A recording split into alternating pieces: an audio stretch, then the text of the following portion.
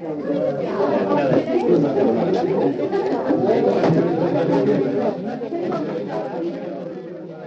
hello there and welcome to episode 176 of The Cool Room. And what a bumper episode we have lined up today.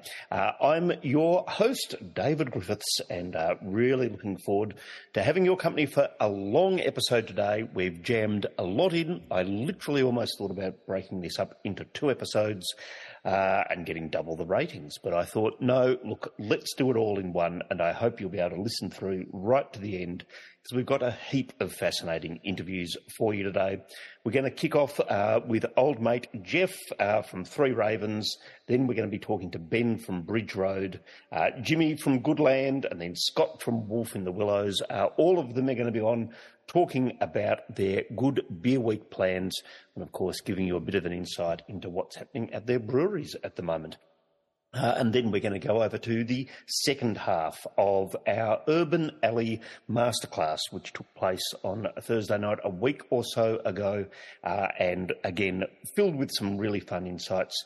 I've actually had the chance to go down and do some 10-pin bowling next to the Urban Alley site in Docklands and go to the Docklands venue of Urban Alley since we did this interview. So really a fun place to be, I can assure you of that now, having experienced it firsthand again in the last week or so. Get down there if you get the chance. Before we kick off with today's events, let me just run through a few of the things that we have lined up in the Cool Room, both in the flesh and in our virtual lives as well. I started to write down this list and it just got longer and longer and longer. I'll rattle through it as quickly as I can, but there's so much good stuff coming up. Really hope that you can come and join us for some of these events. And obviously that's how we keep the podcast ticking along, is by your support in all of those sorts of things. You'll hear plenty today about the Hair of the Dog breakfast. Really looking forward to that. Last tickets are available now on the Good Beer Week website. Just search that up, or obviously you can get the links through our socials. The one that's a little bit of the sleeper down at Beer Deluxe is the event the following week on Wednesday, the 31st, where Sierra Nevada Brewing from California are going to be in town. That's right, Steve Grossman from Sierra Nevada, the world ambassador for that brewery, family member, expert, has been there from the beginning, is going to be at Beer Deluxe with me, talking us through some of their both legendary standard beers, a few special things as well. A really great night, designed to be cheap to come along and enjoy. So grab some friends and come along and meet one of the absolute pinnacles of world craft beer. A fantastic opportunity, and I'm genuinely honoured to have been chosen to do that interview. It should be really great fun. So come along and do that one. And we've got plenty of other big fun live events happening during Good Beer Week and Gabs. If you haven't already followed us on Facebook, please do so, and then go and check out the events section of Facebook Cool Room, and you'll be able to see the various other things that we're doing. We're going to the Brewery Brawl, we're going to Gabs, plenty of opportunities to come along and hang out with your fellow Cool Roomans, as I like to call you all. And obviously, the other thing that's happening in the virtual world is that we're getting ready for more of our online masterclasses. Very soon, we have Bacchus coming up. The beers that they're bringing onto the show are amazing. I think there's only about 3 packs left for that in our Shopify store. So please support the podcast and grab some of those beers. That way you can join us live on a Thursday night on Zoom and get to interact with the brewers, get to make sure that your questions get answered. A really fun opportunity there. We're going to have to do a bit of a clean out of some of the Cool Room. We've got some 6-packs that in the next week or so will go on special, just so that we can create enough room for the black box that we're doing with Carwin. And if you haven't already checked out that truly amazing 12 beers that, in conjunction with Carwyn Cellars, we've put together. We're going to be talking to all those brewers over 4 podcasts in July. Absolutely last boxes available for that now. Jump on to the Shopify again and grab them while we've got them, or you'll miss out on some amazing, super, super, super limited edition beers. And I really look forward to being able to talk about all of those with you. I was out at Carwyn on the weekend. For the friends of the Cool Room out there, shout out to Jacob. It was great to catch up with you and some of your mates and your little daughter, mate. Fantastic to be out there spending some time, not just with the team from Carwyn, not just with Cool Rumans, but also Hop Nation were out there with their dog beer. And so Lionel, the English setter, is even fuller of delicious Hop Nation dog beer, beautiful bone broth than he was previously.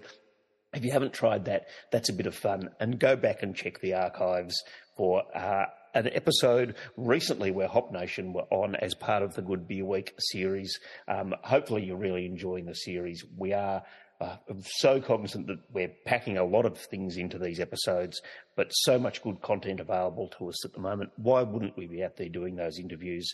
Hopefully you're enjoying them. Give us some feedback. Join us on the socials and give us the feedback. Send us an email to coolroompodcast@gmail.com, especially if you'd like to be one of our news cadets. All sorts of news I want to talk to you about, but this episode is already full enough without going into all of that. So without any further ado, let me introduce my good old mate, Jeff Hansen from Three Ravens, and we'll get underway with today's interviews.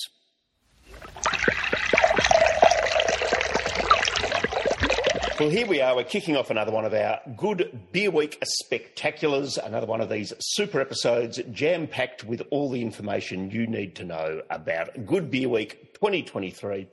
And apart from anything else, one of the things that I'm enjoying about these episodes is the opportunity to catch up with old mates. And when it comes to the Melbourne beer scene, one of my oldest mates, and I mean that in the sense of long-term mates rather than an elderly friend, is Jeff Hansen. Jeff, you're out at Three Ravens. Good to have you back on the show. It's been a while. Oh, it's great to be here, Dave. It's lovely to see you, mate. And I feel like we do have a lot of history behind us in the beer world, mate. So, absolutely delighted to be on the podcast.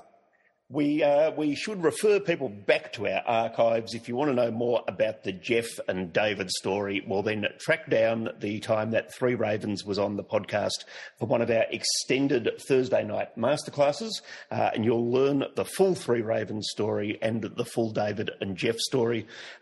Really sort of succinctly, mate, tell us the Three Ravens story for people who haven't gone back to the archives. When did the brewery start and whereabouts is it located? We're located in Thornbury. That's where we've always been. The brewery started back in 2003, so which makes us Melbourne's oldest independent craft brewery.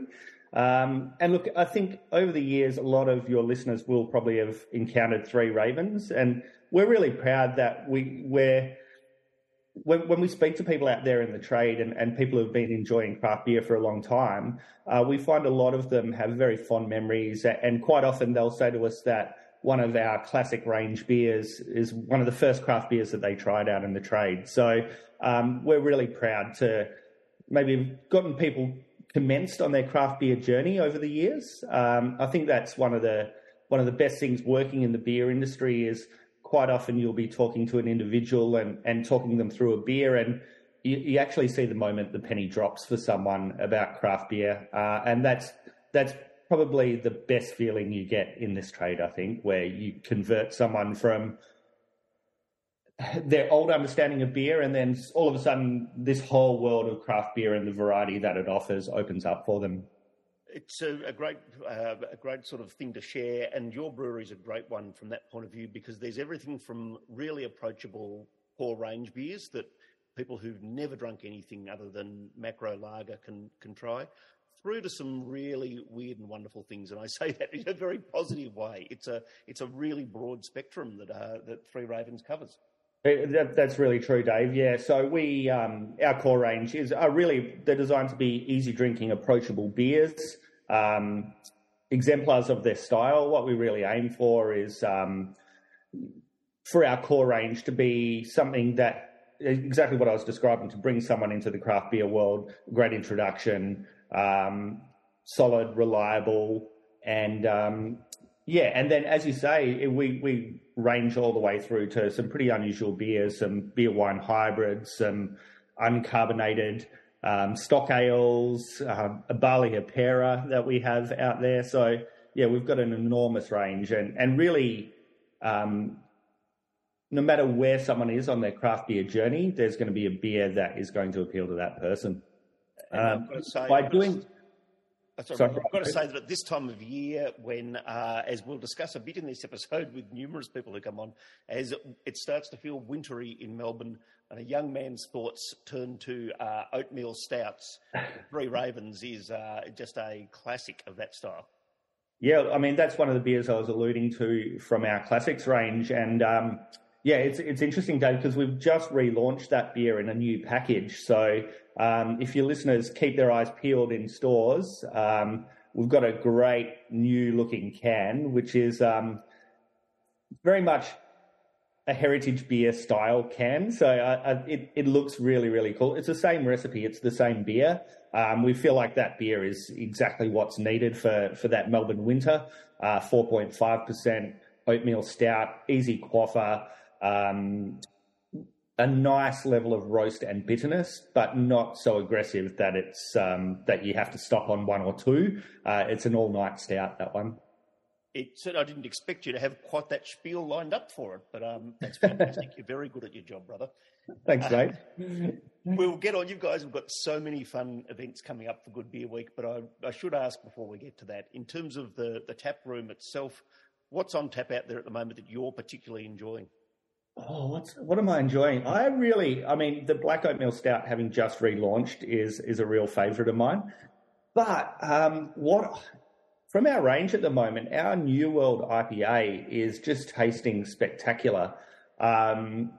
We recently completed a brewery upgrade, which was amazing. So last year we did a major crowdfund and brought on a whole new cohort of investors, and that funding enabled us to upgrade our brewery in a way that we've never done before. So our brewery grew ad hoc from 2003 up until last year, and as you could probably understand, when things grow in that way, perhaps they're not the most efficient way of doing things. So this presented an opportunity for us to do a root and branch redesign of how we go about our production. And so in doing that, what it meant is that we were able to do more of our production in-house. And so our New World IPA has been brought in-house, and we're producing that beer on our new kit using about 30% of the electricity we previously used to use. And it's actually giving us amazing results in the way the beer's tasting. So back to your original question, Dave, when I'm at the tap room, I'm drinking our New World IPA. And is Brendan Brewer wandering around with a big smile on his face as he's playing with all the new toys?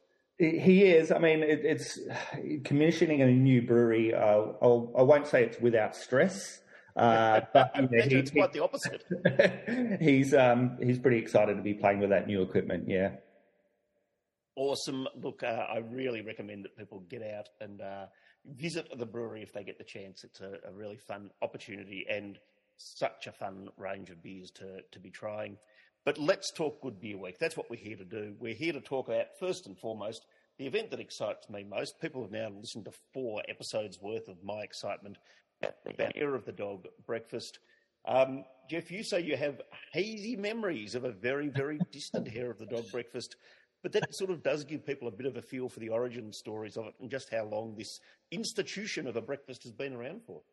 Yeah, look, I mean, the very first Good Beer Week that I attended would have been, I think, 2010. I wasn't actually living in Melbourne at that stage. I flew in from Western Australia for that particular event. You must have been 14 years old or something.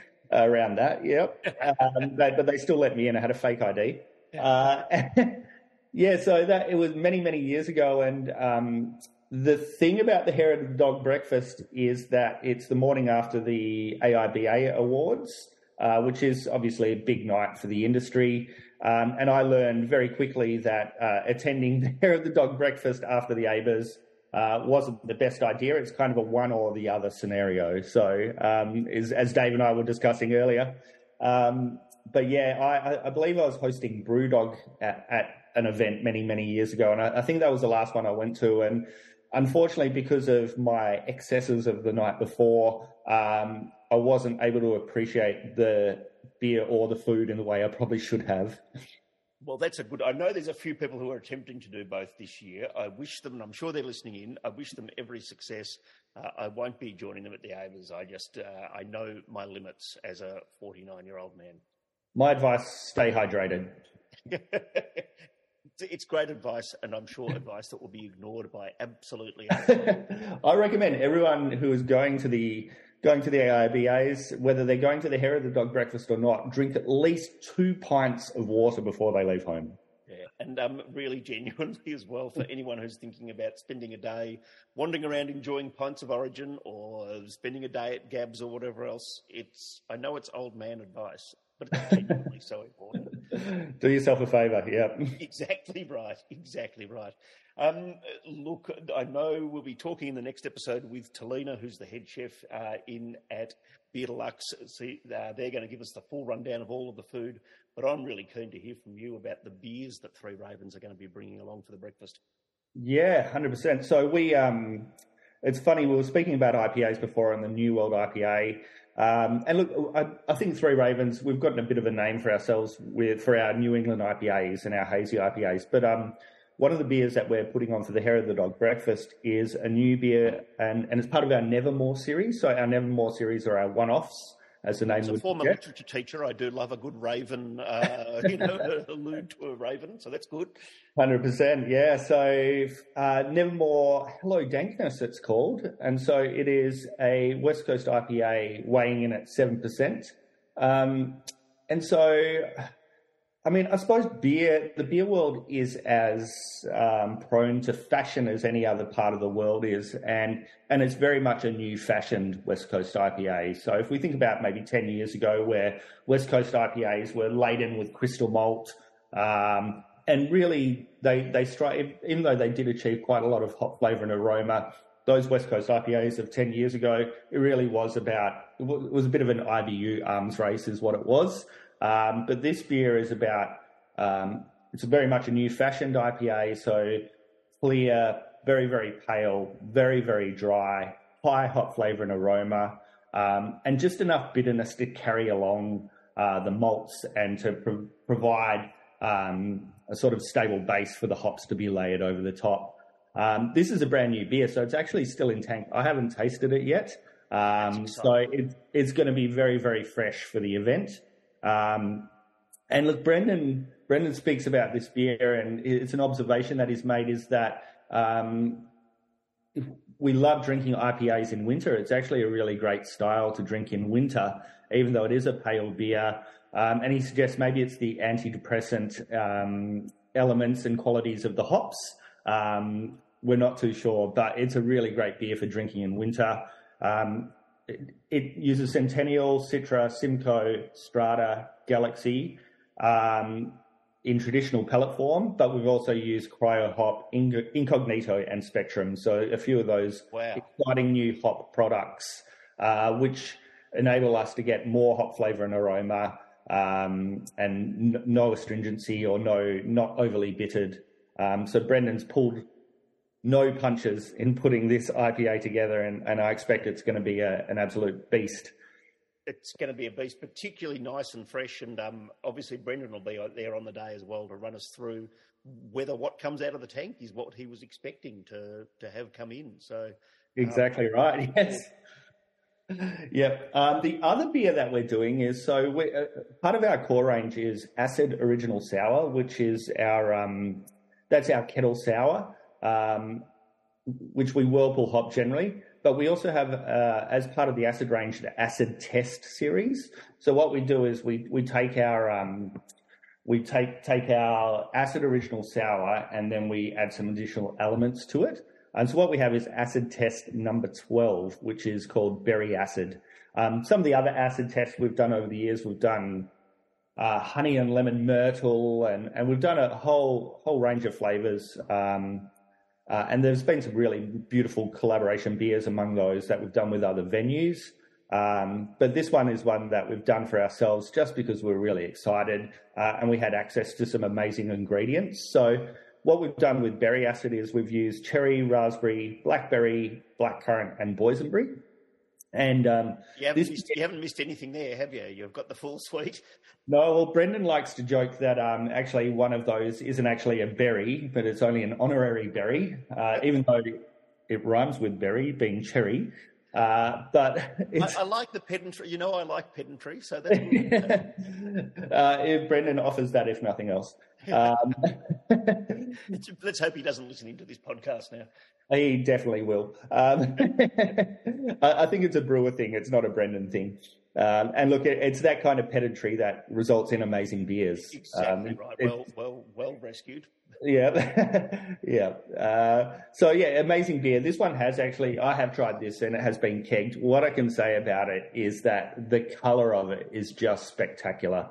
Part of it is that we were actually able to use, and it's a big thing for Three Ravens, is that we will attempt to use waste streams of products for our beers. So something that might otherwise go to waste, we'll take on board. And so as part of we used frozen berries for this, but when they're processing the berries, quite often crumbs come off and bits come off, and those might otherwise go to waste. There's absolutely nothing wrong with them. They impart flavour. They impart all the same qualities as whole fruit does. But it's a big thing for us. We're trying to reduce, as well as the sustainability upgrades for our brewery, we're trying to reduce food miles and use as many inputs that we can that mean our beer has as little impact on the environment as possible. And so that's something we do with our NatRav series as well. Waste streams from wineries of pressed grape skins we'll bring into the brewery and we'll work with those. But yeah, back to the acid test. This beer is absolutely incredible. I think it's actually going to be a really great breakfast beer. That's exactly what I was thinking. I mean, I don't know the order at the moment of the beers that we'll be serving throughout, but that just sounds like the excellent come in and refresh the palate from your toothpaste and let's get underway for the day. 100%, yeah, 3.5%, so lowish ABV. I think that's going to be really popular in the morning. I'm not sure, is there any Imperial Stouts on the lineup, Dave? Oh, there's all sorts of things, and I've got to tell you that some of what Tallboy and Moose and others are bringing along, as you might imagine, will boggle the mind. So we've got a big lineup, but that's all the more reason why it's important to actually have something genuinely refreshing and crisp to start the day with. Yeah, this is going to do it for the people at that breakfast. So yeah, I'm a little bit jealous that they get. You know what? I might wake up one morning and have a try of this just to see what the morning effect of it is. Yeah, I'm jealous of future David as we sit here on a Wednesday morning, you know, with a lukewarm cup of coffee. Future David, this David is very much looking forward to future David tasting that beer at breakfast time. 100%. You've got so that's our 2 beers for Hair of the Dog. Yeah, fantastic. Look, genuinely, they sound magnificent. And again, you know, fantastic that you guys can be involved and that Brendan can come along and talk us through all of the flavours that we should be experiencing in person. You guys have got some other fun events coming up, a couple that I really want to mention. I noticed there's the Battle of the Bars out at the Keys. I'm sure that'll be good fun. But the two I really want to concentrate on are, first of all, the Good Things Take Time event out at Cinder. I only literally noticed this one right now when I Googled Ravens on the Good Beer Week website, which, of course, is where you can find your tickets for all of these things. This looks like fun, my friend. This looks awesome. Yeah, we're really excited about this one. So the Cinder restaurant, your viewers or listeners might not know, is at the Terminus Hotel in Fitzroy North. They've got a really, really beautiful restaurant there, which focuses on dry-aged meats. And when they invited us to be part of this, we were super excited. And we saw it as an opportunity, or to backtrack a little bit, so it's dry-aged meat and barrel-aged beers is the focus of the event, and it's ourselves and Boat Rocker, amazing brewery, Boat Rocker, and with a huge track record of making incredible barrel-aged beers. So to be on the lineup alongside those guys, we're really proud that they selected us.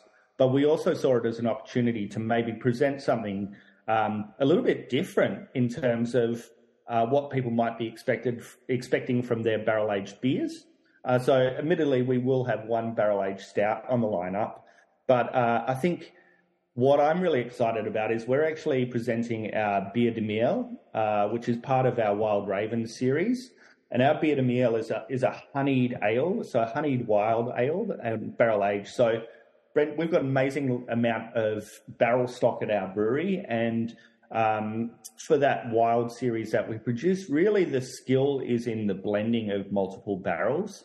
So Brendan, if we can imagine those individual barrels as different colours for Brendan to paint in from a flavour perspective, he's got an amazing lineup of colours that he can select from.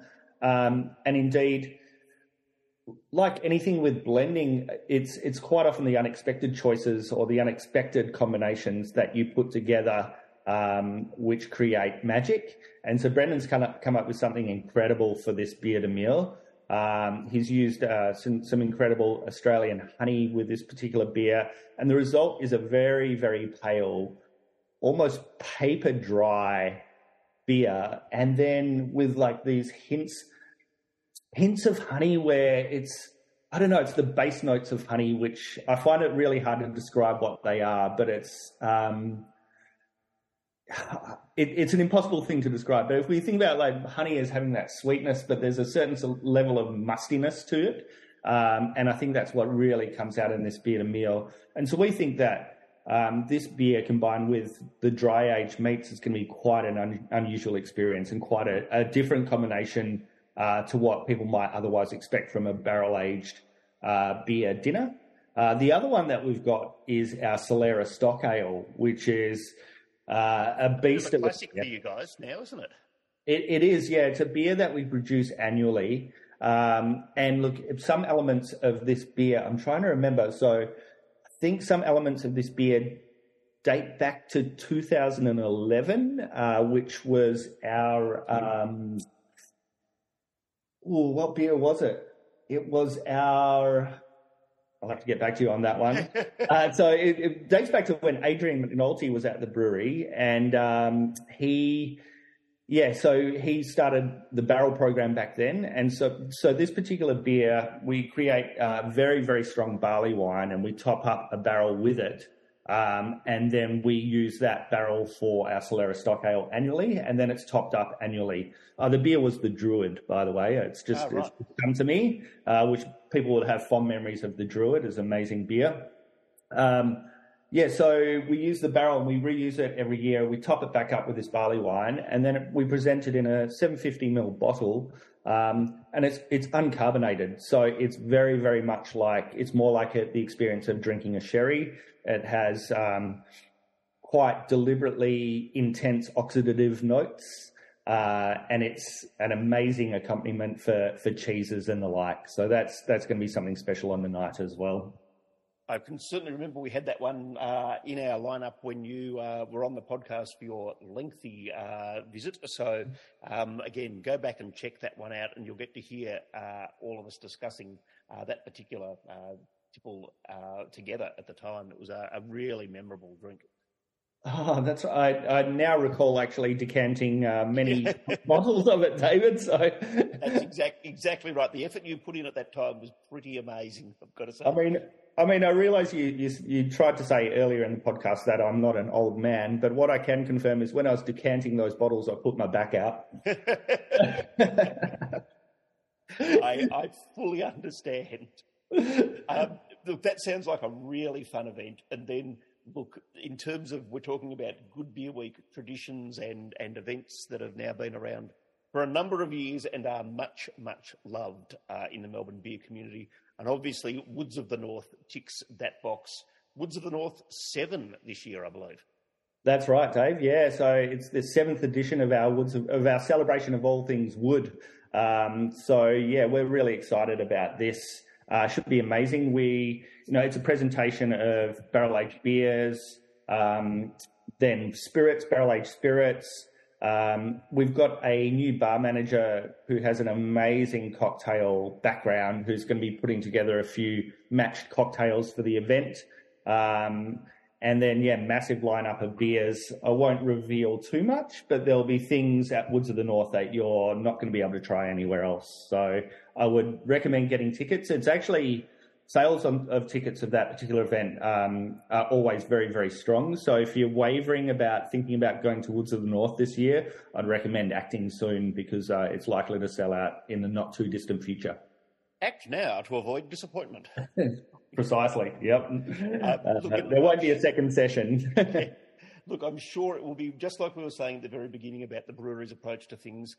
Whether you are a very experienced drinker of these styles and looking for something different, or whether you want a bit of an introduction and you want to learn more about really what is a classic and interesting style, both ends of that spectrum, I'm sure, will be available at that day. And people will hold your hands and teach you all about it if you're new to it. Yes, and there'll be food and drink, and there'll be music. So everything that we can possibly pull together for which is wood themed, we will be doing on that day. So. I note that from the website where it says tasty tunes, funky cocktails, and plenty of other woody treats. And my mind is boggling about what a woody treat might be. Don't spoil it for us. Let's all just ponder what a woody treat might be. I expect barrel-aged water. Jeff, look, thank you so much for your time. It's been a bit of a session to try and set up the time to be together, but I appreciate the effort that you've put in. And tell people where they can follow the Three Ravens story on social media and so forth if they want to just make sure they never miss Three Ravens news. Yes, so get us on www.threeravens.com.au. That's the number 3. And you'll find us on the socials as well. We've got an amazing marketing manager, Justine. So Justine. Hello, Justine. She'll be listening. At Three Ravens on Instagram is a good way to find us. And then the obvious place on Facebook as Three Ravens. We will look forward to seeing you at all of those great events, mate, and a really solid lineup of things that I know that are on the cards for you for Good Beer Week. And thank you again for being in the Cool Room today, and we look forward to having you on again for an extended session very soon. Absolute pleasure. Thanks, Dave. We're continuing our Good Beer Week special events and our special podcasts, celebrating some of the awesome things that Melburnians and people visiting Melbourne can look forward to in the next couple of weeks. And we're going to be joined in a moment by Goodland Brewing. Now, for those of you that want to delve back into the archives, I think I'm right in saying that the last visit was episode 148. So go back and check that out if you want the full extended mix of the stories about the Goodland, how they were set up, and the really interesting ethos behind them. We'll hear all about Jimmy's travels around the world again today, I am sure. But really good to have you back on the podcast, mate. Welcome back to the show. Hey, David. Cheers for having us on again. Feels like it was not that long ago we were chatting, which is good.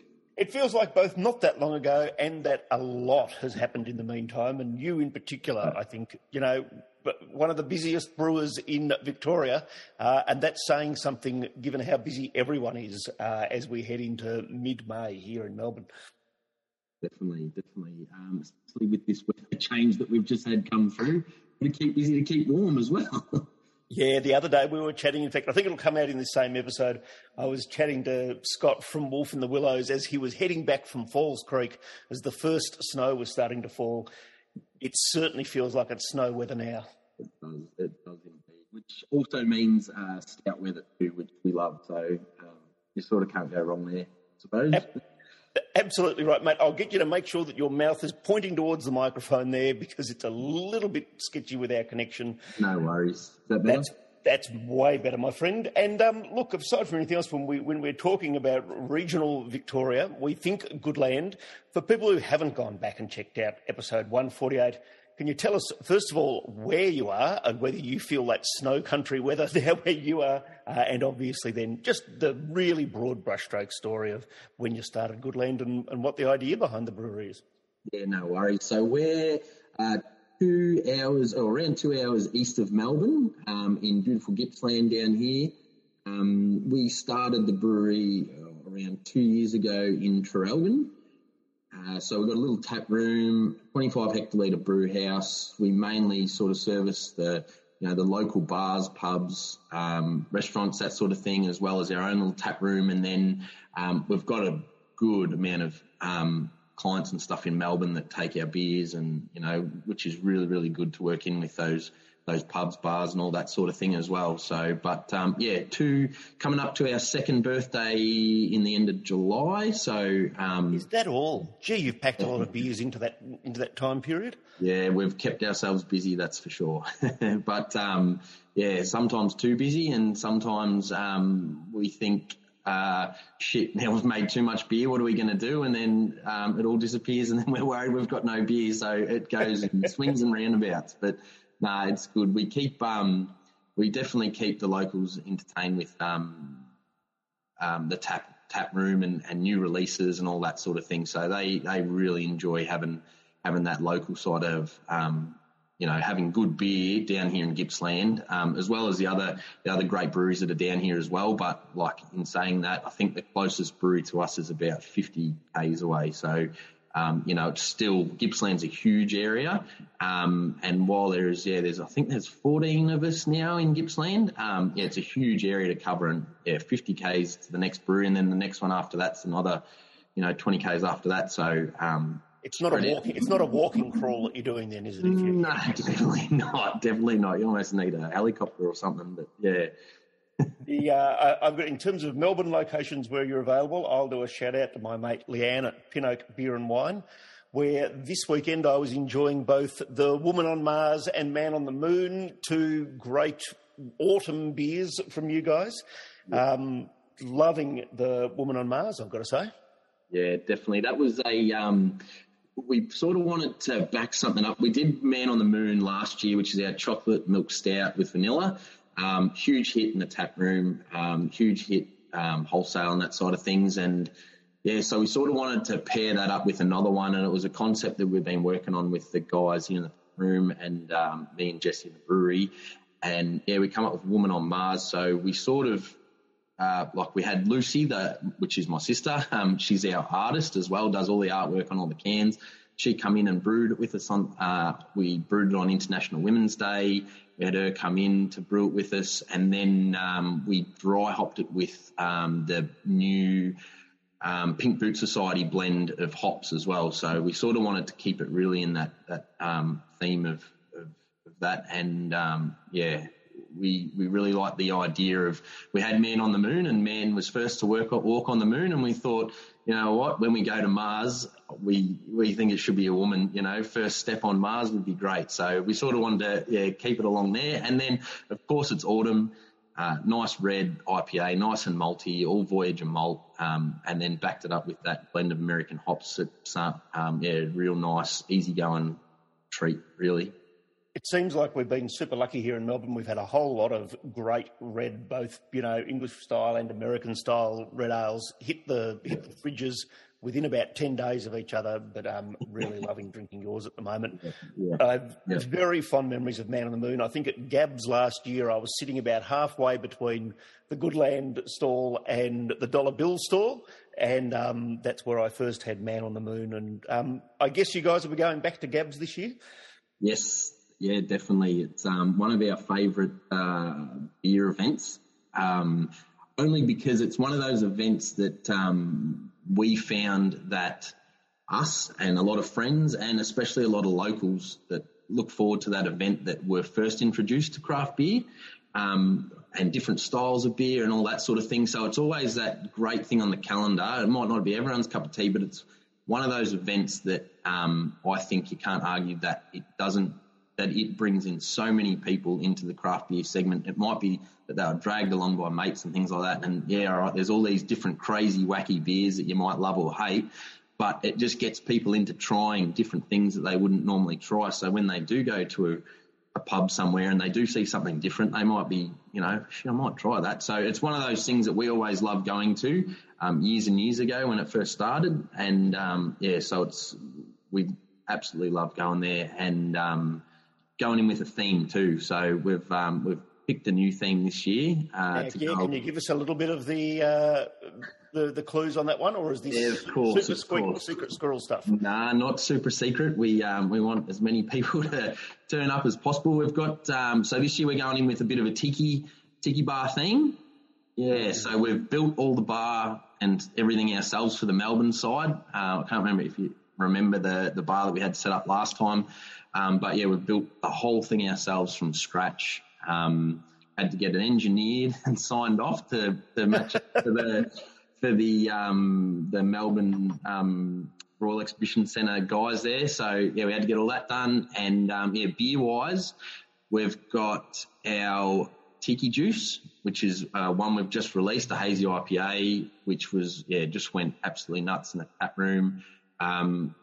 We've also just released a watermelon Mai Tai sour, Melon Palooza, so we'll have that there. We'll have we've got a couple of new releases that we're bringing along as well in that tiki sort of theme. And then our Gabs beer this year, we've brewed a banana pina colada sour that we've called Bananarama Pina Colada. It is what size is the font to fit that on the can, or is it only on details? Oh, it's like double layered. It just fit on, but it is like a smoothie style sour. Just crazy. It's that much fruit. It's the most fruit we've ever put in a beer. And we're hoping that people love it. It's very, very, very enjoyable beer. That's for sure. Now, we should talk Good Beer Week as well, knowing you've got quite a few events on as part of that, and Pint of Origin as well. Let's do Pint of Origin first, eh? Where are you going to be for that, and which of the beers will be coming down? So Pint of Origin will be at the Cherry Tree Hotel, always have the regional Victoria side of things. So this year, the Thursday, 18th of May, so it's just before Gabs. It's a ticketed event, and they're doing a set menu from Big Dog's Kitchen, and then we'll have, I think we've got 6 beers on tap there. So we'll have Men on the Moon, Woman on Mars, who we spoke about earlier, and hopefully we've got a couple of the new releases, which they will be pretty much the first to have them on tap even before our own tap room. So, which will be pretty exciting.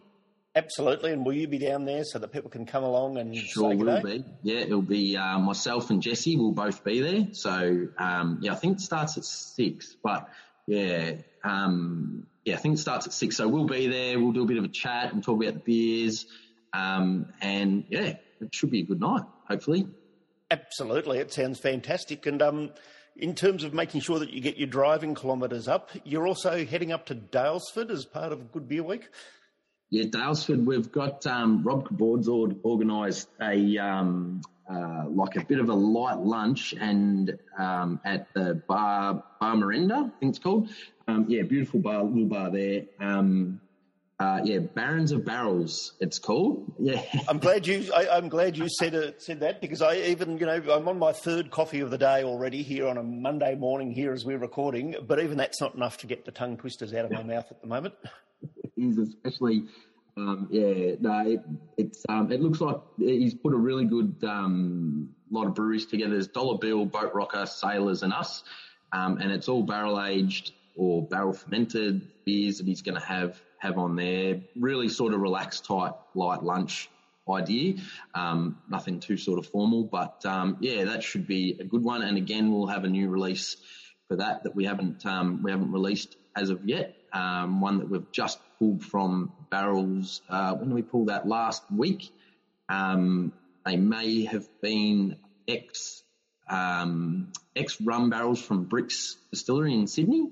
They may have been. They may have been. We had a pretty special beer in. So that'll be a really good event if you're into your barrels. Absolutely. I've got a vision of your brewery, mate, just being full of empty barrels by the end of the month. Is there going to be any?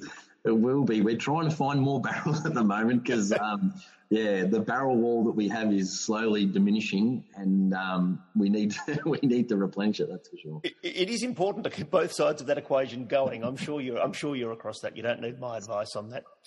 The other really fun one, perhaps the highlight for Good Beer Week for you, is going to be the beef, beer and barley in at Farmer's Daughter. Can you tell us a little bit, first of all, for people who are listening in and don't know Farmer's Daughters, where it is and what their plans are, and then how all of that will fit together? That looks like a pretty magic night.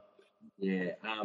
So Farmers' Daughters have been great supporters of us since we opened. They're a restaurant in CBD, multi-level. I think it's 3 levels: cafe, restaurant, beer garden, that sort of thing. And it's really heavily focused on Gippsland produce, Gippsland wine, Gippsland beer, right in the centre of Melbourne. And they bring everything together really well. Like, their kitchen is absolutely state of the art. Great chefs, great staff. Everyone in there knows what they're talking about. They're dedicated to their work and their job, and so they just know what's happening. So they support a lot of other Gippsland breweries, so they've got a lot of different cans and taps and that sort of thing. And there's something that we talked to them early on in the year. Actually, I think it was last year that this was coming up, and would they be interested in doing something? And we sat down, and concept that we come up with was let's do like a beer and food matching, but with the food this time. We supply, so all the spent grain that comes out of our brewery goes to one brewery in Flynn, which is only 5-6 k's down the road. And we spoke to the farmer, and then we had a meeting with the chefs, the restaurant and everything like that. And what we're going to have is the beef that our spent grains are fed to. They're going to use those cattle to create dishes at Victoria, which is a different restaurant in Fed Square, still run by Farmers' Daughters.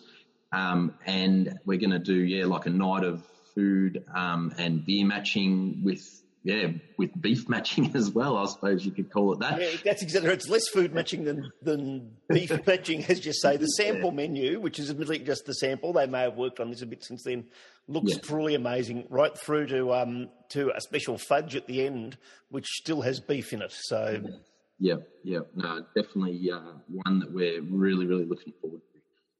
I have sort of visions of the Homer Simpson episode where, he doesn't believe that bacon and ham and sausages all come from the one magical animal. I feel like it might be a bit the same walking out after that dinner, that, no animal could possibly have delivered all of these different flavours to the plate during the dinner. The menu is going to be, really insane. So I think there's only a few tickets left for that one too. I think it's nearly sold out, but have a look on there. We're actually looking at potentially opening up a few more tickets. So have a look on there. It should be good.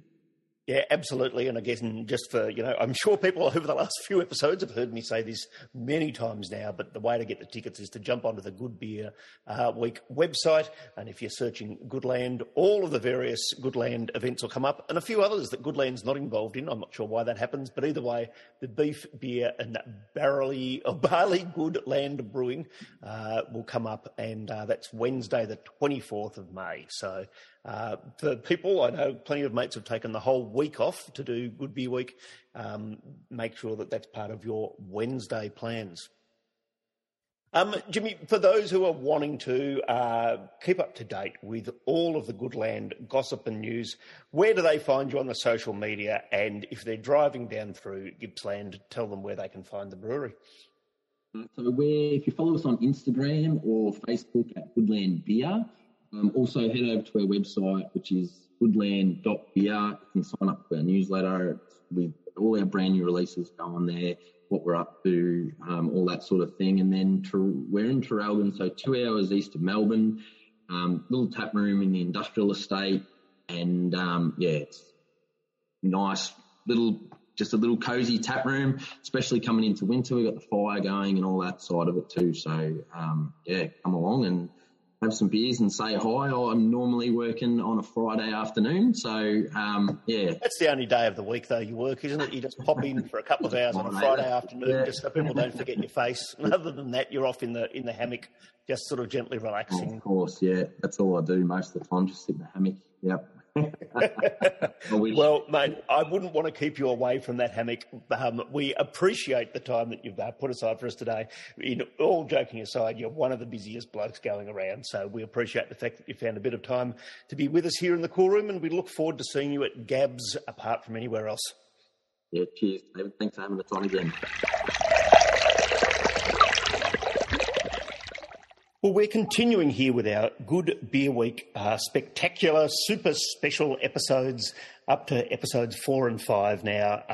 Hopefully you go back and check the archives, hear all of the great interviews, obviously designed to help you coordinate what is a huge week in the Victorian brewing community, the Victorian craft beer sipping community, as we've got a return of Good Beer Week. Lots of good fun things to enjoy. And speaking of returns, great to have Bridge Road return to the Cool Room podcast. I feel like we've tried to set this episode up, this record up a couple of times. We've had some good interludes along the way. No mushroom foraging today, brother? No, definitely not. Last week, yes, I missed my appointment. I don't think I said it in my diary, and I think it was triple booked that day, but we had the crew from Scratch Bar and Netherworld down from Brisbane for a few days to work on a beer or a remake of a couple of beers we did with them many moons ago. And one of those includes locally harvested, foraged pine mushrooms. So we were out in the rain and it was freezing cold when I was supposed to be doing this, and the phone reception wasn't good enough to do it in the car. So did you find some mushrooms? That's the key. We found 80 kilograms of pine mushrooms to put in the mash tun. So we found some mushrooms, yes. That's fantastic. That's about as big a haul as I've ever heard anyone getting on a single. Yeah, but there was 10 to 12 of us. But yeah, an hour and a half, and we had more than enough to do the job. And does that mean that there was pine mushrooms for dinner that night as well?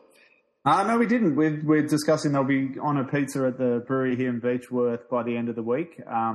But to be honest, I haven't eaten them yet. I'm single parenting at the moment, so there's not much time for delicacies. It's more about bulk carb loading with the kids. I totally understand. It's very rare that we move outside the cheese toasty. The idea that I'd slip a pine mushroom in there would only cause chaos, I think. Now, that probably gives us a little bit of an introduction. We should do the right thing. And for people who've not gone back and checked the archives, I feel like it's about 18 months, almost 2 years since you were last on the show. So people should go back and check the archives. But let's do the really sort of brief introduction to Bridge Road. Tell us about where we find you. Tell us, for overseas listeners especially, what makes Bridge Road a special sort of part of a special brewery in regional Victoria to visit. Yeah, so I guess I'm Ben Krause. So I founded Bridge Road Brewers with my now wife Maria back in 2005. So this year will mark our 18th anniversary of brewing. So the brewery exists and was established in my hometown of Beechworth in Victoria's High Country. We go back to the early days, certainly not the first craft brewers in Victoria, but the early days of craft brewing in Australia, and have continued to, I guess, slowly grow our business and grow our distribution and reach. Over those 18 years, we've done lots of different beers with many different collaborators and on our own. I mentioned before we're brewing a mushroom beer with the guys from the Scratch and Netherworld. That came on the back of a series of beers we did many years ago called the Bar Series, and we also did a series of beers called the Restaurant Series, where we'd collaborate with restaurants and bars from around the country with special releases. But that's just a small thing of the many things we've done over the years. And just, I guess, to orientate our overseas listeners, when we're talking about bits of the high country there, we spoke to Bright again recently. There's a whole heap of breweries that are now up in that part of the world. You have your own festivals, and certainly it's a well worth a drive out of Melbourne, a couple of hours up the road, and you can now do a full sort of craft brewery tour up there for a whole weekend, can't you? Yeah, we're about 3 hours north of Melbourne. we started, I think, Australia's first brewery trail back in the day, the High Country Brewery Trail. We have, I'm going to guess there's 8 breweries maybe on that trail at the moment. But I guess they're a reasonable distance from one another in terms of driving a vehicle around or getting around to them. But they're in reasonable high concentration per capita in this part of the world. So small population towns. Our town of Beechworth has around about 4,000 inhabitants. There's 2 breweries in our town now. Bright, which is 40 k's away. Probably a similar population to Beechworth, and then scattered throughout the area. There's quite a number of small regional craft breweries, I would say. And what are you enjoying drinking on tap up there at the moment? That's probably the highlight at this time of year as we start to move into these obviously colder months, particularly up your way. A few extra sort of beers coming on. We've always got special beers coming out. We have 20 taps in the tap room here and constantly rotating. We've just hosted our 10th maybe Harvest Festival, Hop Harvest Festival, not 10th festival, but more than 10 releases of wet hop beers. So we just have released our Dark Harvest, which was a collaboration with Firestone Walker from California, and our Hazy Harvest, which was a collaboration with the Australian brewery Fox Friday. So they're tasting great. It's with the cold weather, Dark Harvest is probably my go-to at the moment. I'm all about enjoying those beers that won't be around for the rest of the year. And we also created a beer. On the back of that festival, we had a technical symposium, and we had a session involving some regenerative farmers. So there was the Greenwoods who grow malt for Voyager Malt, so they grow barley for Voyager Malt, a local flour producer called Woodstock Flour who grew some spelt for us, and then Ryefield hops from Bombala in South New South Wales. We used their hops to create a new beer which will be released as Regional Refresher. But we also use that beer in combination with a bike event we just hosted last weekend. So we've gone from a hop festival to a bike festival and about 800 participants in our bike event. And we released a beer with the guy who has a pretty big podcast called Life in the Peloton. His name is Mitch Docker. And we released that beer under his podcast name called Life in the Peloton. Based on shout out to another podcast. We won't consider that a rival podcast. We'll consider that a fellow traveller.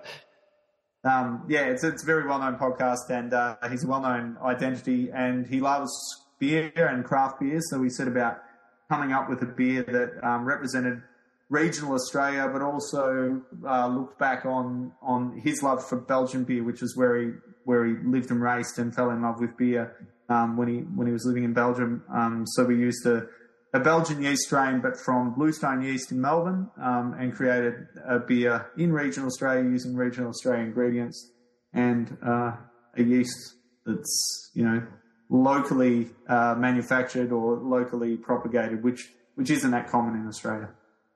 Well, while we're doing our shout-outs, we always shout out to Derek from Bluestone Yeast, a big fan, and we know he listens in, so shout out to you, Derek. And for people who are in the city and not able to travel up the country, I can assure you that the Dark Harvest is on tap out at Carwin Cellars. I enjoyed one myself on Saturday afternoon out there, and it really was tasting absolutely delicious. So a little treat if you're in that part of the world in Melbourne.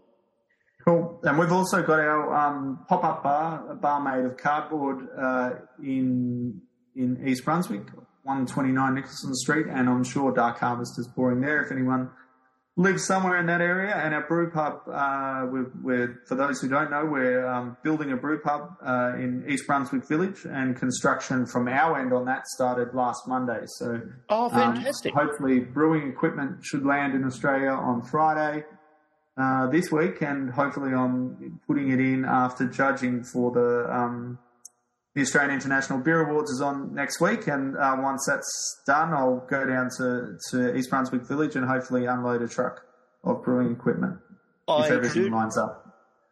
I reckon if we had all of the diaries of brewers in Victoria open at the moment, I don't think there'd be 8 hours of sleep between you all at the moment. Everyone's got so many things going on. But that's super exciting about the brew pub. Is there a timeline of when you think the doors will open and I'd like to say September. August, September is timeline, so we should be open in September, which is probably almost a year behind schedule, but no surprises with scheduling post-COVID. There's a lot of that going on at the moment. And, well, obvious enough with COVID, that was one of the reasons why we haven't had a proper good beer week for a couple of years.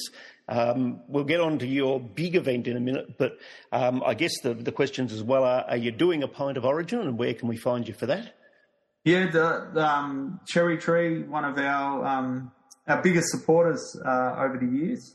So it's an easy one for us. And normally Beechworth Pale Ale is always found at Cherry Tree, but I think I saw they're pouring our Bling as part of Pint of Origin. So for people who know our Bling IPA or think they know it and haven't had it for a while, it's definitely worth trying. It's a lot different to the Bling of old.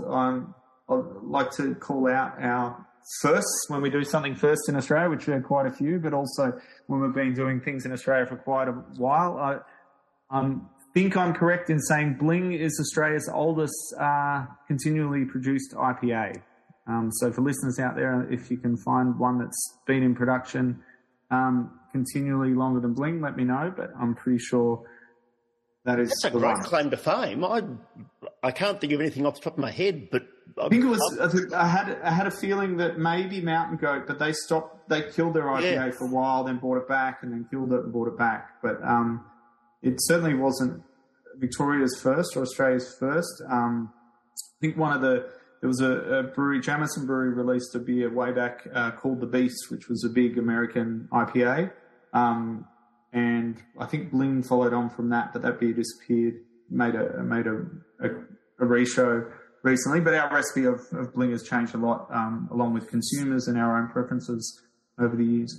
Well, we love our beer nerds as in our listener base here. That's the kind of little challenge that'll send them all scurrying down the rabbit hole. When we post this up on Facebook, make sure if you've got an answer, but I can't think of anything off my head over the last 20 years that has been around for that sort of period of time without any breaks or anything like that. So that sounds absolutely right.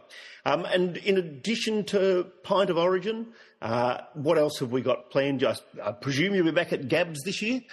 Yes, we've been working on our Gabs release just today with a fun time of year for most brewers, fun and challenging at the same time, because it's a bit of a race for the weirdest and craziest concoction to go onto the container bars at Gabs. So we've been working on a two-part beer that has to be mixed for consumers on the spot.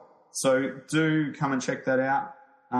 2 parts and 2 different colours, and 2 very different flavour profiles. And fair to say, based on the sample I had today, one part is probably not drinkable without the other, and vice versa. So you would not want to drink one part on its own of either of the two. That sounds like the kind of challenge that. Well, anyway, again, let's see what the listeners come up with if any of them try that. So yeah, keep an eye out for that. We have our own standard Gabs as well at all Gabs locations in Australia, and that beer will be on at the container bars as well. So even if you don't pay us a visit, which we'd like you to do, you can find it in the tasting paddles as well. And in terms of places to come and visit and to see you, the big one for Good Beer Week is going to be out at Hornplease, the Bridge Road Brewers to Mumbai, the road to Mumbai. What can we be expecting as part of that? Yeah, potentially one of the, I don't know what the price is there, but usually one of the best value events going around. $85 according to the Good Beer website, yep. Good Beer Week website, which of course is where you can get your tickets. Yep, and all the Indian fare that you could possibly eat. It's not all you can eat, but there's plenty of food, a beer with every course, a really good fun. It's a really good communal event. So go there with a group of 10 people and you'll be bound to have a good time. You could go there for a date, but that venue just really screams good times with friends in a group. And that event we've been doing we keep repeating it. I don't know. I just say 8 years to everything because I'm old now and I can't remember. But we've been doing that event for 8 years. Yeah. Anything that started before COVID could be anywhere between 5 and 20 years, as far as I know. Yeah, exactly. There was a big wormhole that messed with everyone's memory in there. Might have been the vaccine. No. yeah. All the nanobots in your beer as well would be the other option. So we're talking $85. It's Monday, the 22nd of May. 5 courses of food and, of course, expert matching of your beers. That sounds like a really special and fun night. And you're going to be there yourself? I don't know. I think I'm in Melbourne from Sunday for judging until Friday for putting brewing equipment into our site.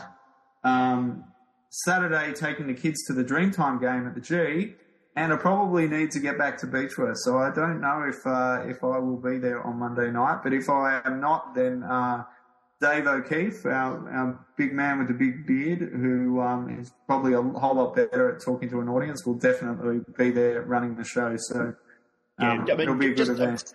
Particularly if you're at Gabs and you see a bloke with a beard, don't automatically suppose that that's Dave. There might be more than one beard in the craft beer scene in Melbourne. He won't be the only big guy with a beard either. Look, mate, I really appreciate the fact that you found the time today to come on the show. For people who want to keep up to date with the Bridge Road story, what are the socials that people should be finding? Oh, it's pretty straightforward. Bridge Road Brewers, at Bridge Road Brewers for Facebook and for Instagram. I don't think we're there on Snapchat or TikTok yet, but those 2 places you'll find us. It's an easy search, easy to find us. I think Burnley is the only one that actually does have the TikTok, but that's a bit of an insight into both Burnley and the world of TikTok, I think. So we won't encourage any more brewers to go down that road. I'm sure it'll be very normal in the future. We've just got a hands full with the other things at the moment. No, that's more than fine, and we don't want the Chinese government stealing all of your brewing secrets or managing to put more nanobots in or whatever else is alleged through those awful TikTok systems. Yeah, we'll assume they didn't make all the hardware in this laptop I'm talking on at the moment as well. Yeah. Or half the brewing equipment that's imported into the country either. Yeah. Ben, thank you so much for finding the time to come on the show, mate. We look forward to seeing you during Good Beer Week and at Gabs and at all sorts of other places. And most excitingly, go out there, visit the cardboard pop-up, and then make sure that you've got some time set aside in August, September, all things crossed, to visit Bridge Road in their new establishment in Melbourne. Cool, thanks so much. Well, here we are. We're continuing with our Good Beer Week, a super spectacular. We're having some excellent revisits from old friends who've been on the show before. An example of that, a great example of that, is welcoming back Wolf of the Willows, previously on for episode 145 of The Cool Room. Go back and check out the archives if you want to know more about Wolf of the Willows. A really great conversation that night. But right now, I'm being joined by Scott. And Scott, you're out on the road with your Wolf of the Willows hat on. Yes, David. Well, first of all, thanks for having me on. And yes, no, I'm out on the road doing a little high country sales trip at the moment. So, in a lovely part of the world, beautiful mountains, a little bit foggy, a little bit rainy, but still stunning. Now, some of our overseas listeners who learn all of their Australian geography through us, for better or worse, may not be 100% familiar with the high country. I guess we've had Bright Brewery on again a couple of episodes ago, but just give them a bit of a feel for whereabouts you are and a pretty special day where you were today. Well, I think probably a good reference for those international listeners would be maybe going back into the film archives and watching The Man from Snowy River to really get a bit of a feel for the Australiana high country vibe. But no, we're basically refers to the area from, I suppose, Mansfield and all through Mount Buller, up into Bright, as you mentioned before, through to Hotham, Falls Creek, and across, basically all the way up into Thredbo and Mount Kosciuszko. It's a huge area, and quite spectacular in terms of Aussie mountains, in inverted commas. Yes, we shouldn't, for all of our listeners, we always laugh about the fact that we have listeners over in, the Finland and Norway and so forth. We shouldn't get their hopes up too much in terms of what Australia's highest mountain, Kosciuszko, would look like compared to what they have tucked away behind them. No, definitely not. I think mountains is quite a loose term to be applied to the big hills that we have really here in Australia compared to some of our overseas compatriots. But having said that, there was snow falling today. Yeah, as I was driving off Falls Creek, pretty wet, sleety snow, but it's come a couple of weeks earlier than probably expected, but hopefully a good sign for the upcoming snow season in winter. And you don't mind getting up there amongst the mountains yourself? I'd love to spend a lot more time up here if I could, but no, I think it's fresh air and it's just a different walk of life. So I am very jealous of other breweries like Bright and obviously Bridge Road and the like that are this close to the landscape up here. We'll talk more about where Wolf of the Willows lurks physically more often in a minute, but I guess it's worth saying and pointing out that you do have a few skiing, snow, mountain-themed beers. Yeah, we've tried to kind of shout out to kind of the snow culture through some of the beers that we've done. I think the greater sort of snow industry / snow culture is got a lot of similarities to kind of craft beering and the brewing culture, just in terms of attracting people for the kind of passion for why they want to be there, not necessarily being there just because it's a job or something to put food on the table. And, people in both industries make a lot of sacrifices to kind of follow that passion as well. So, you generally rub shoulders with people that, think about or view the world in a similar way. Look, that's a really good way of putting it, and I think gives us already a bit of a feel for what the brewery's all about. For those who haven't had time to listen back to the previous episode, what's the sort of potted history of Wolf of the Willows? Well, David, we're big believers in, how would I put it, treading as lightly as we can in the world, and that can be across, environmental, it could be socially. We really want to make sure that we create the best possible products that we can, but without that being at the expense of something else, whether that be another person or that being the planet. And hence we started family owned and operated and have continued 8 years later to be so, even through the ups and downs of that outdoors, particularly during a few darker years that we won't mention. But so we're very big on just trying to create that sort of culture that I mentioned about the brewing and the snow industries, and exemplifying that in our, I suppose, business in inverted commas. And it's a fantastic history that you've put together. You've now got a tap room and all of those sorts of things. Where do people find you physically? So we have our production brewery and tap room in Mordialloc, so Bayside, Melbourne. And we chose that area simply because it's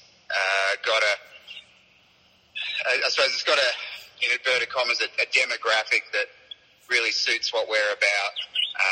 Laid back, still hard-working and very supportive of their local businesses and local community. And on that note, we're lucky enough to work with a bunch of really awesome community groups across, sort of sporting organisations, right through to, kindergartens and preschools, and really sort of harmonious type of interactions and I suppose relationships with those people around Mordialloc and Bayside Melbourne as well. And what are you enjoying out at the tap room at the moment? What's your personal favourite couple of things that people could be experiencing when they go out there? So we made an effort a couple of years ago with the head brewer who came on, Josh Kendall, and so through my clenched white-knuckled hands, he was able to drag the head brewer roll away from me, and it came by him basically demonstrating above and beyond that he was more capable than I was to create the beers that as a brewery we wanted to produce. And a great example of that, to answer your question, is the IPAs that we've been putting out over the last probably 18 months across both the West Coast and the hazy styles, and unequivocally, just very well technically brewed beers, and the sensory characteristics that they produce are incredible. You're and right. So when I'm not actually driving home from the brewery, they're definitely the ones that I gravitate towards at the moment.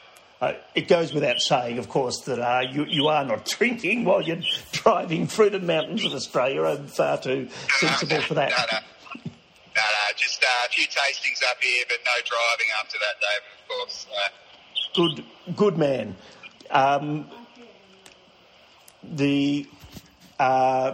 The big question, what we're here to talk about, obviously enough, is the fact that as part of Good Beer Week, you're going to be participating in an event at Norton's.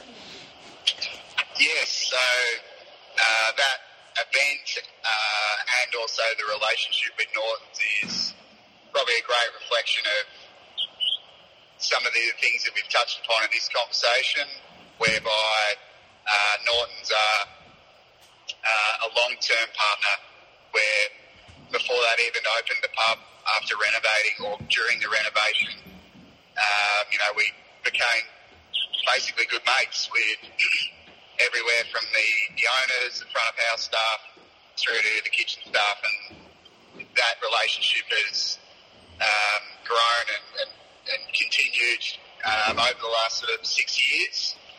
And the reason for that is that there's a kind of healthy respect for what each party does and the manner in which they do it. And some of those ideals that I touched upon earlier, Norton's very much exemplify in a quiet manner in terms of their actions speak louder than words. So, for example, the actual dinner that we're doing with Norton's is the classic but legitimate nose-to-tail type of methodology, whereby as many products within both the brewing process and also the food, and when I say food, whether that be vegetables or protein or meat-based products, are using as many of the components in those processes as possible and cross-pollinating each as well. So, for example, with the free-range organic pork that will be served on the evening, that has been fed up with spent grain from our brewing process, which is not as easy as it sounds due to transport, but where there's a will, there's a way. The head chef, Ryan, has actually been harvesting yeast from our brewing process, and I'm sure, well, at least your Australian listeners would be pretty familiar with the Aussie icon that comes from brewer's yeast, that being Vegemite. I think this is fascinating. So this is the first course. So, and just to sort of give people a bit of a spoiler, I think I'm right in saying there's 4 courses. So we have yeast, grain, hops and water, and the first course is based around this yeast Vegemite that you've been making. Correct. And the manner in which it's being served, like obviously Vegemite comes, well, but what Ryan and his team are doing, it is actually swirling it through butter that will be served with the bread that will be also contain brewer's grain as well. So quite an incredible sensory experience, really. It sounds amazing. It sounds all the way through. As you say, you've already mentioned the pork belly, but you haven't touched on the grain course, which is the black pudding as well. This sounds just chef's kiss for me. Well, the black pudding, and this is where the true experimentation comes into it. We were able to secure dried hop cones, which will be used in part of the sauce for the black pudding, which, if anyone has ever cooked with beer, they may be familiar that as you heat beer and you use it in cooking, it becomes even more bitter, which is, I'm sure all the home brewers out there and pointy end beer aficionados will know why. But it reflects how we use hops in the brewing process for heating them up and providing a bitterness and a balance to the beers. And this is where the real skill of the chefs involved comes into it, because it is a fine line to walk between bitterness that is over the top, overpowering, and I'm sure we've all had a few big IPAs that have probably gone into that field before. Yep. Versus providing that beautiful balance with sweetness that will come from parts of it. Obviously, the actual black pudding that is being created as well. So overall, again, linking what we do in brewing, or attempt to do in brewing, which is create that balance I spoke of, and doing that in a culinary fashion as well.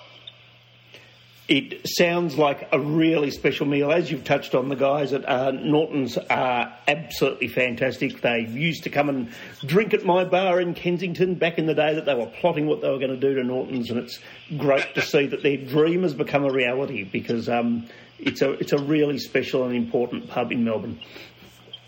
No, I agree. And just on that note, there's a lot of, this is a little personal, I suppose, interest/passion, but the lost arts, and as human beings, I think we've really started to move away from creating things with our hands, and to see what Norton's do, which, pickling their own vegetables and, buying whole animals and cutting them up themselves. I know it sounds a little bit morbid, but it's a much better way to create food, because we all understand where that food comes from, and reduces wastage, packaging, all those little 1%ers that do add up to, again, and I circle back to it, reducing the kind of footprint that we have, or the effect that we all have on the environment, but also other human beings, and also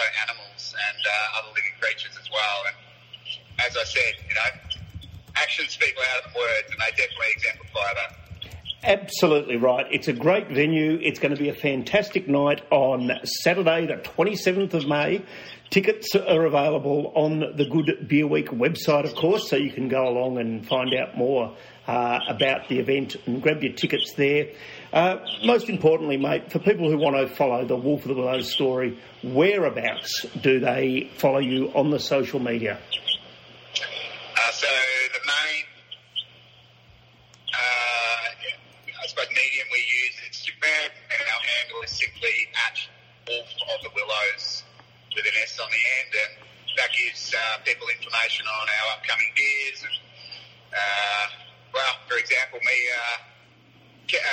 jaunting around the high country as well. I took a bit of footage of the snow coming down at Falls today. And also, you can sign up for our email newsletter on the website, which is just wolfofthewillows, all one word, .com.au, and the email newsletter gives little special offers, pre-release information on new beers we're bringing out. So kind of that little club we have for our supporters there as well. It's a fantastic way to stay involved. Scott, look, thank you for making the time. It's obviously a hugely busy time of the year. And drive safely, brother. Oh, thank you, David. Thank you for your time. And, hope to see a few of your listeners at the Norton Centre. It genuinely is one to remember and, a pretty special experience. I'm sure you will, mate. And are we going to see you at Gabs as well, or are you taking a leave off Gabs this year? No, we've actually we haven't booked in for Gabs this year. We're doing a few little things at the tap room around that time period, and we want to focus on supporting our other venues like Norton's that we're doing our events with, because it's a pretty exhausting time and there's only so much fuel in the tank. So we definitely want to turn up to those events with the energy and enthusiasm that give it to the punters. Great answer, and it just adds to the point that if people want to see you, it's going to be at Norton's. Scott, thanks so much for making the time to be on the show today. Thank you for having me, David. Really appreciate it. Well, we're here for our second part of our excellent episode here with Urban Alley. If for some reason you've stumbled on episode 176 of The Cool Room and you haven't listened to episode 175, go back and check that out. Therefore, you will get the beginnings of our conversation with Urban Alley, and you'll get the guys introducing each other, which will avoid, most importantly, Mitchell using all of his best lines for the third time. Guys, loving the first part of the interview. Lots of insights, lots of interesting ideas. Here we're sitting around now with the Moonbeam Hazy IPA in front of us. Introduce us to what we should be experiencing in this glass. Well, some breweries are blessed to have... No, not again. Not again. He's a one-trick pony. It's appearing that way. But what a trick. What a great trick. It's a nice trick when it's in my favour. Sorry, Doug, you handle this question. Take us through from how it appears in the glass, the full shtick again, if you will. Moonbeam. So we canned this one last Tuesday. So it's fresh as. Was it Monday? Yeah, Monday.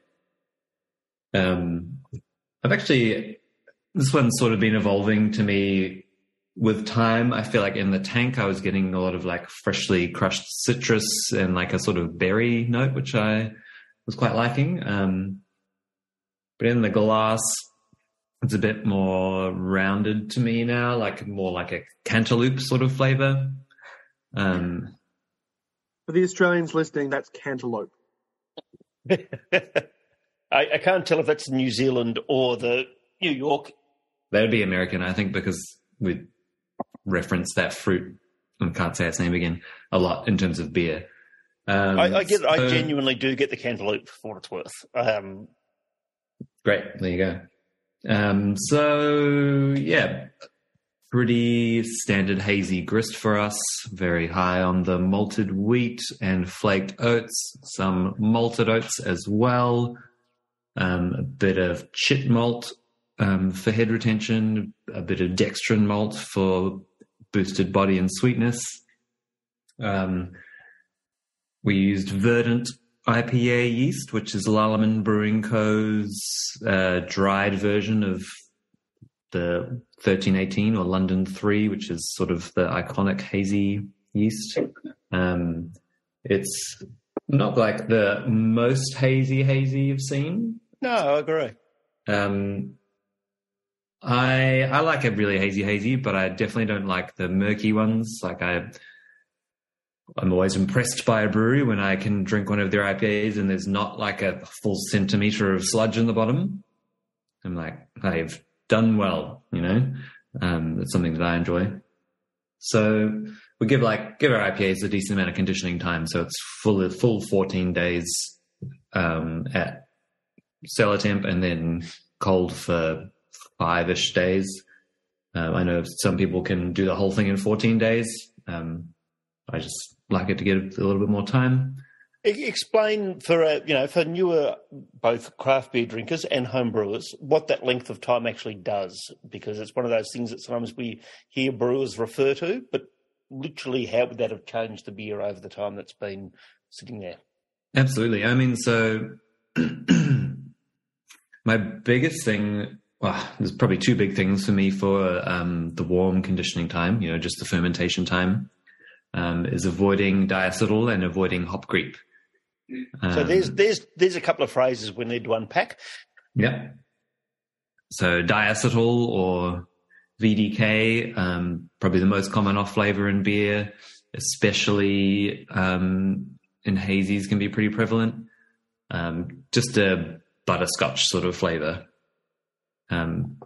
mainly just due to not leaving the beer to condition warm for long enough. And it is one of those things that doesn't make any sense until you taste it. And then when someone points it out, then you're like, oh, it's so obvious. Yep. And then hop creep is the phenomenon of adding hops to the fermenter, dry hopping the beer, where there's an enzyme in the hop pellets that can release some of the sugars that are still present in the beer, and the beer can ferment more than it already had. So your beer's going to dry out more, which you don't really want in your hazies because you want a good amount of residual sweetness. So when you dry hop the crap out of it and then it dries out, you just get a bit bummed out. You don't want your beer to be super dry. You want it to have a bit more sweetness, be a bit more lush. And is there any way of knowing how that will happen? Like, again, from a home brewer's point of view, is it just, put the hops in, cross fingers, hope for luck? Or, Well, the biggest thing I've been experimenting with is just the day you dry hop on, as well as the temperature.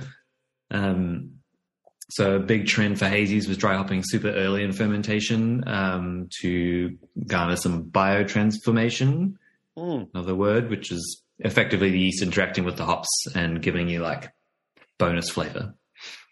The thing with that is because the fermentation is so active, then it can really lead to a lot of hop creep. Now, it's great to hear that someone in the background there is having. Well, there we go. That's solved that problem. Shout out to Custard. I think we can name names on this one. We love having our listeners live with us on a Thursday night. It means that people can ask questions. We'll be having that very soon. It also means that we can hear what's happening in the AFL football behind us as our listeners, listeners and viewers take care of all of their Thursday night needs. This beer, as you say, not super hazy by sort of modern Australian standards. Mitchell, when you're out on the road selling this to people, what do people expect when they hear the word hazy, and is this what they're looking for? Or look, I think the way that we've approached our IPAs, we do IPAs very regularly. We do small batch IPAs and consistently different. So a lot of my regular clients have gotten used to every IPA we do will be slightly different. So when I say a hazy IPA, because we do so many different hazy IPAs over the course of a 12-month period, there's always variation to it. So usually people will expect more tropical flavors, more of your kind of oranges, pineapples, citrus kind of flavors. But yeah, as I say, because we do multiple hazy IPAs in a given 12-month period, there's always kind of people will try and avoid having too many set thoughts and feelings before they try it. I've got most of my clients will feel they'll get a little bit of an idea from what style it is, but then they just like to drink it and see what it tastes like. I think this one's interesting, and I guess we'll talk more about labelling and what you present on the can in a minute, but there's no reference there to hops in particular. There's no reference there to that sort of long list that Dove just ran us through. Is there a reason why you choose not to put those things on the can? Some breweries love to list them all. Some breweries choose to list them. We do have a little write-up around the side here. I saw the write-up, but my... no, you're right. It's my bad eyesight that didn't pick up on the Simcoe in there. There's a very little little write-up. Yeah, I mean, that's a big thing that I'm super big on with, is just listing the hops on the can, just because I know if you're a discerning IPA drinker and you're trying to differentiate between all these Citra Mosaic, and someone has one which has a little point of difference, you might be inclined to go for that. And is there something that Simcoe particularly brings to the party when we're talking about what we're experiencing in our mouths? Yeah, I'm a really big fan of Simcoe, and this is Simcoe Cryo, the slightly intensified version. I just think it gives off like an amazing peachy sort of flavor. And I know Simcoe had a bad year a few years ago. There was a bad crop, which put a lot of people off it. It was too catty. It was too dank. And I think that just hasn't been the case for ages. And some people are still a little bit scared of it, but I think it's a beautiful accent hop. Is there a reason that happened that year? I mean, I actually haven't sort of heard that story before, so it's always fascinating to hear that particular years have particular outcomes for hops. Is that with the Australian crop in particular? That would, with the US crop, that would be. So I don't actually know what happened that year or why it was bad. I heard about it because I think it was mid 2010s or something, sort of before I was really brewing commercially. It could have been late 2010s when I was, but we weren't using it much or something like that. But yeah, weather is probably the biggest thing. I know Europe had really bad weather for this crop year. So European varieties are going to be harder to come by, more expensive. It's a fascinating sort of thing, but, so many people who experience beer and enjoy beer don't realise that it's still a natural product and, the result of farming. Very agricultural, yeah. That's right. It happens out in a field, whether that field is in Australia, New Zealand, America, Europe, it's still very much based in that. That's one of those things which I guess is a real factor in the economic sort of part of how beer works as well, that grain prices go up and grain prices go up. It's also the thing that makes the consistency with which, like any brewery, when you, particularly with a core range, trying to keep your beers consistent in flavour when you have those ups and downs in grain and malt and yeast and whatever, that I think, and I'm going to talk them up again because that's half my job, but our brewers have done consistently well the whole time I've been around.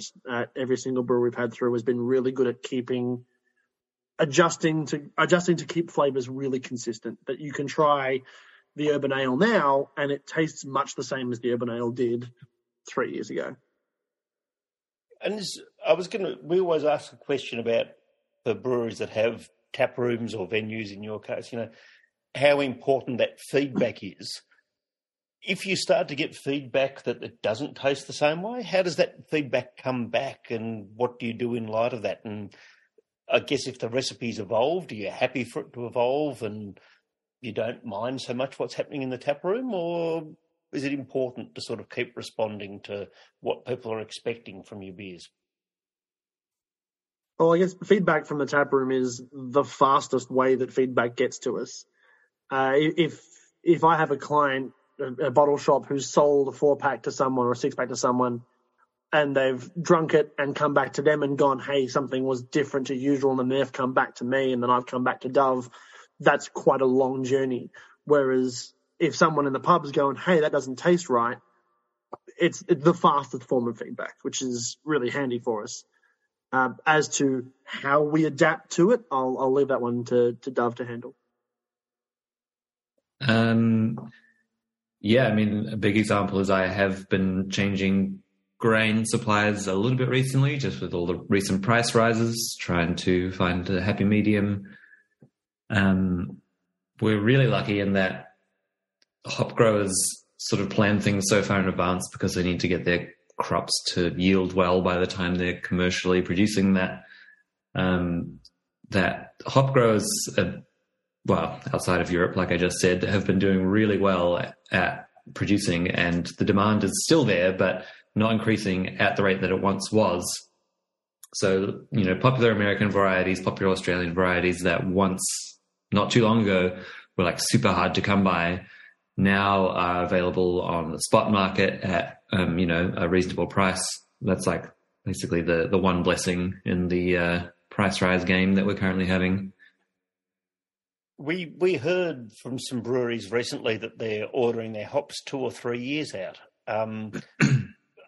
Is that a common thing? Is that something you look at, or do you sort of mix that spot market and just a core buy through sort of the futures, I guess, for what a better term?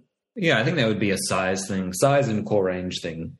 You know, if your core range heavily depends on something, then doing it 2 and 3 years in advance is really smart, especially if you're a larger brewery. We're sort of just small enough that we have the ability to just get by with the hops that we have. We do contract for 1 year at a time. A hop that we use in 2 core range beers is Cashmere. Mm-hmm. Slightly like lesser used hop, but one that we really love. And that's a really big part of our pale ale and our mid-strength pale. So we have to contract a good chunk of that every year just to make sure that those are going to stay the same. That makes sense. Now, look, I missed a question, which is normally our sort of traditional question in the first half of the show back in episode 175, which is, Dove, for you, what's your favourite toy, by which I mean your favourite piece of machinery in the brewery? We love sort of getting down to the nerdistry level with our brewers. Is there something in there that always feels special when you get to use it? Probably the thing that brings me the most joy is a pretty silly one. We bottled our first barrel-aged sour last year. Yep. And I decided to buy, just from Grain and Grape, the homebrew store very near us, a bottle tree to leave your bottles draining on, as well as a bottle rinser that connects to the top of the tree. And it's incredibly simple. It's all made of plastic. It's like spring-loaded. You know, it's also effectively for homebrewing if you want to buy one. But every time we use it, I'm just like, wow, this thing's so good. That's a very cute, when I say very cute answer, I get it, because just sometimes the right gadget at the right time. Yeah, and our bottling setup is very lo-fi. Like, you know, we're a can brewery. We mainly do cans. So when we're bottling, it's a lot of duct tape and cable ties sort of situation. Unfortunately for me, my favourite toy in the brewery has just resigned and quit. He's gone back to Geelong. Chris, who was one of our brewers, he was my favourite toy in the brewery. You see, this is what I said. I think I said 7:49, didn't I? But we've got to 7:56. We'll come back to those earlier questions we're going to ask in episode. There's every chance he'll hear this, and I'll get a text in a couple of weeks telling me what a dickhead I am. Oh, well, we're not going to editorialise on that. What I will say is, Dove, is there a bit of machinery you don't have in there? Is there a little sort of toy that you'd love to have in the brewery, just that'd make a difference when you're doing things? The thing that comes to mind is a pretty big toy. If we could find room for a propagation tank, that would be a real boon to us. Just this, that's boring accounting stuff to a degree, but brings the price of yeast down in your production just by a crazy amount. And how feasible is that kind of thing, and would you require more staff? I mean, explain to people what it means to use one of those in a commercial brewery. So space is our main limitation, but staffing's probably the next limitation. Yeah, it definitely requires more staffing to keep the yeast happy and healthy and alive and at the right time for the right brews and all that stuff. It's a tough one. We've got a couple more questions before we kick over into audience question land. But look, one of the things that we love to talk about here is can design and the way that the beer is presented, particularly in can form. And it feels like we're going through a bit of a transition here at Urban Alley, or am I making that up? Because the Moonbeam and the Alley Dangler, we've gone from a paper on can on one to a printed can. Mitchell, talk us through how these different beers are being presented in the can form.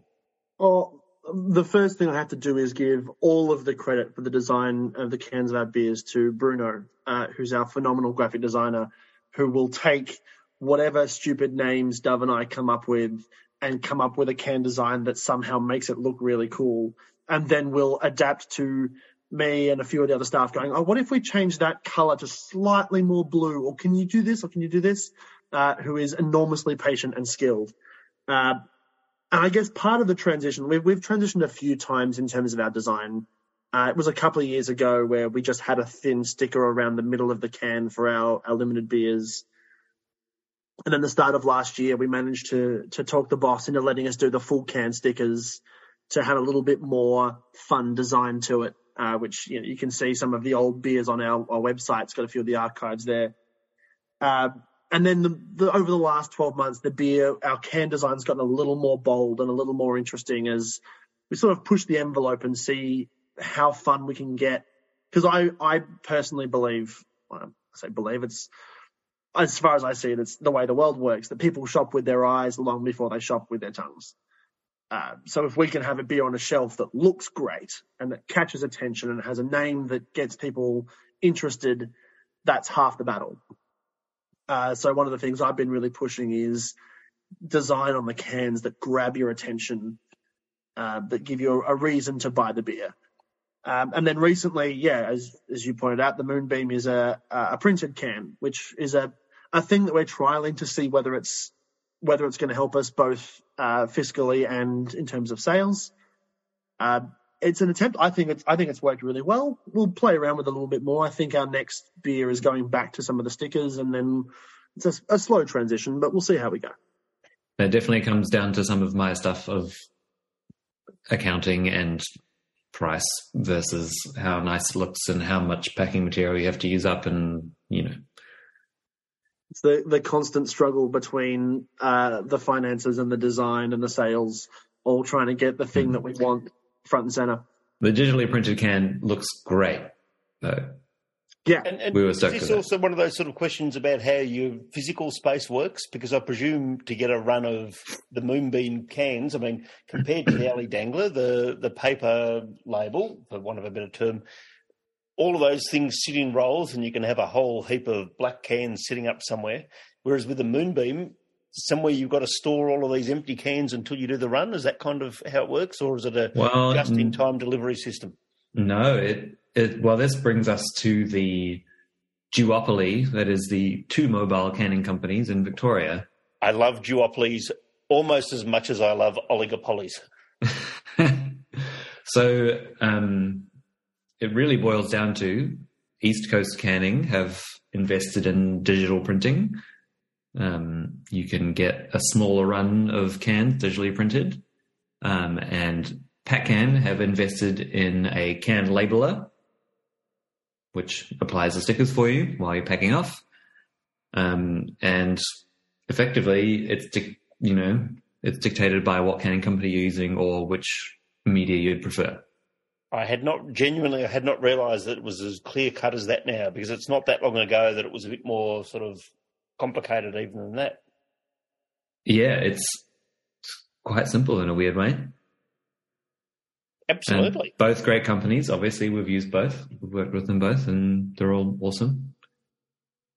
Now, we're going to move on to our traditional cool room question here. I don't think we asked this as such when we were out in Williamstown. Funny, you guys have been the other way around compared to how we nearly always do our first podcasts with a new brewery. I think when we were out in Williamstown, we were talking about your weirdest festival experience, and that could have been a beer festival. It could have just been a festival in general. Here today, we're talking cool rooms. We're talking those sort of behind-the-scenes things that you see in breweries. Particularly for Mitchell, let's not use the same story that we used last time. But can you perhaps give us a couple of those little behind-the-scenes things? We love to hear when things didn't or did work out in ways that you didn't expect when the process started.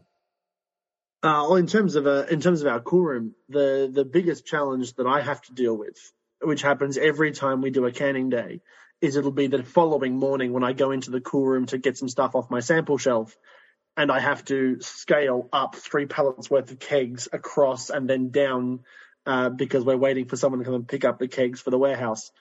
Now I spend a bit of time with people from WorkSafe. Actually, can we edit that part out? That never happens. No, I'm very responsible in my movements. Do we want to know more details of where and how that happens, or is that sort of sufficient? Even we'll edit all of this out, clearly. It's the regular problem that we have not enough space in our cool room for the amount of beer that we want to make. And sometimes that involves some creative positioning of things that makes it difficult. I'm not the slimmest man there has ever been. And I have to often ask Dove to just leave a little bit more space between the pallets so that it's a Mitchell-sized gap, not a Dove-sized gap. We do a very good job of organising the core room. I don't know what he's talking about. And you deny all responsibility for all those things we're about to edit out. I suppose I might flip this one around. The strangest thing in the cold room has probably been me. In New York, when it was 40 degrees outside and incredibly humid, and we were brewing and there was just steam everywhere. It was very hot. So you bring a second change of clothes. The brewery I was working at didn't have a changing room. There were 2 toilets. One was quite small. So I would just get changed in the cold room. It's great. You cool down while you're putting your slightly cooler clothes on, and by the time you come out, you're feeling great. But I always would have co-workers coming in there, and I'd just be standing in the cold room in my underwear, and they would just be, slightly flummoxed. I have spent many an Australian summer working in hospo on my break, having my break in the cool room because that's the kind of story we expect, rather than the thing we've got to edit out. And the weird bit is that by the time I've edited it out, it's going to sound even worse than what it actually was. That was the old hospo trick of when it's too hot, you go and sit in the cool room, and when it's too cold, you go and sit in the kitchen. This was always the bit for me in hospo, was when you got to a certain point in the pecking order, you could be the one, like in the middle of winter, you could send other staff into the cool room. And then in summer, you'd go, don't worry, kids, I'll go out and take care of what's happening in the cool room.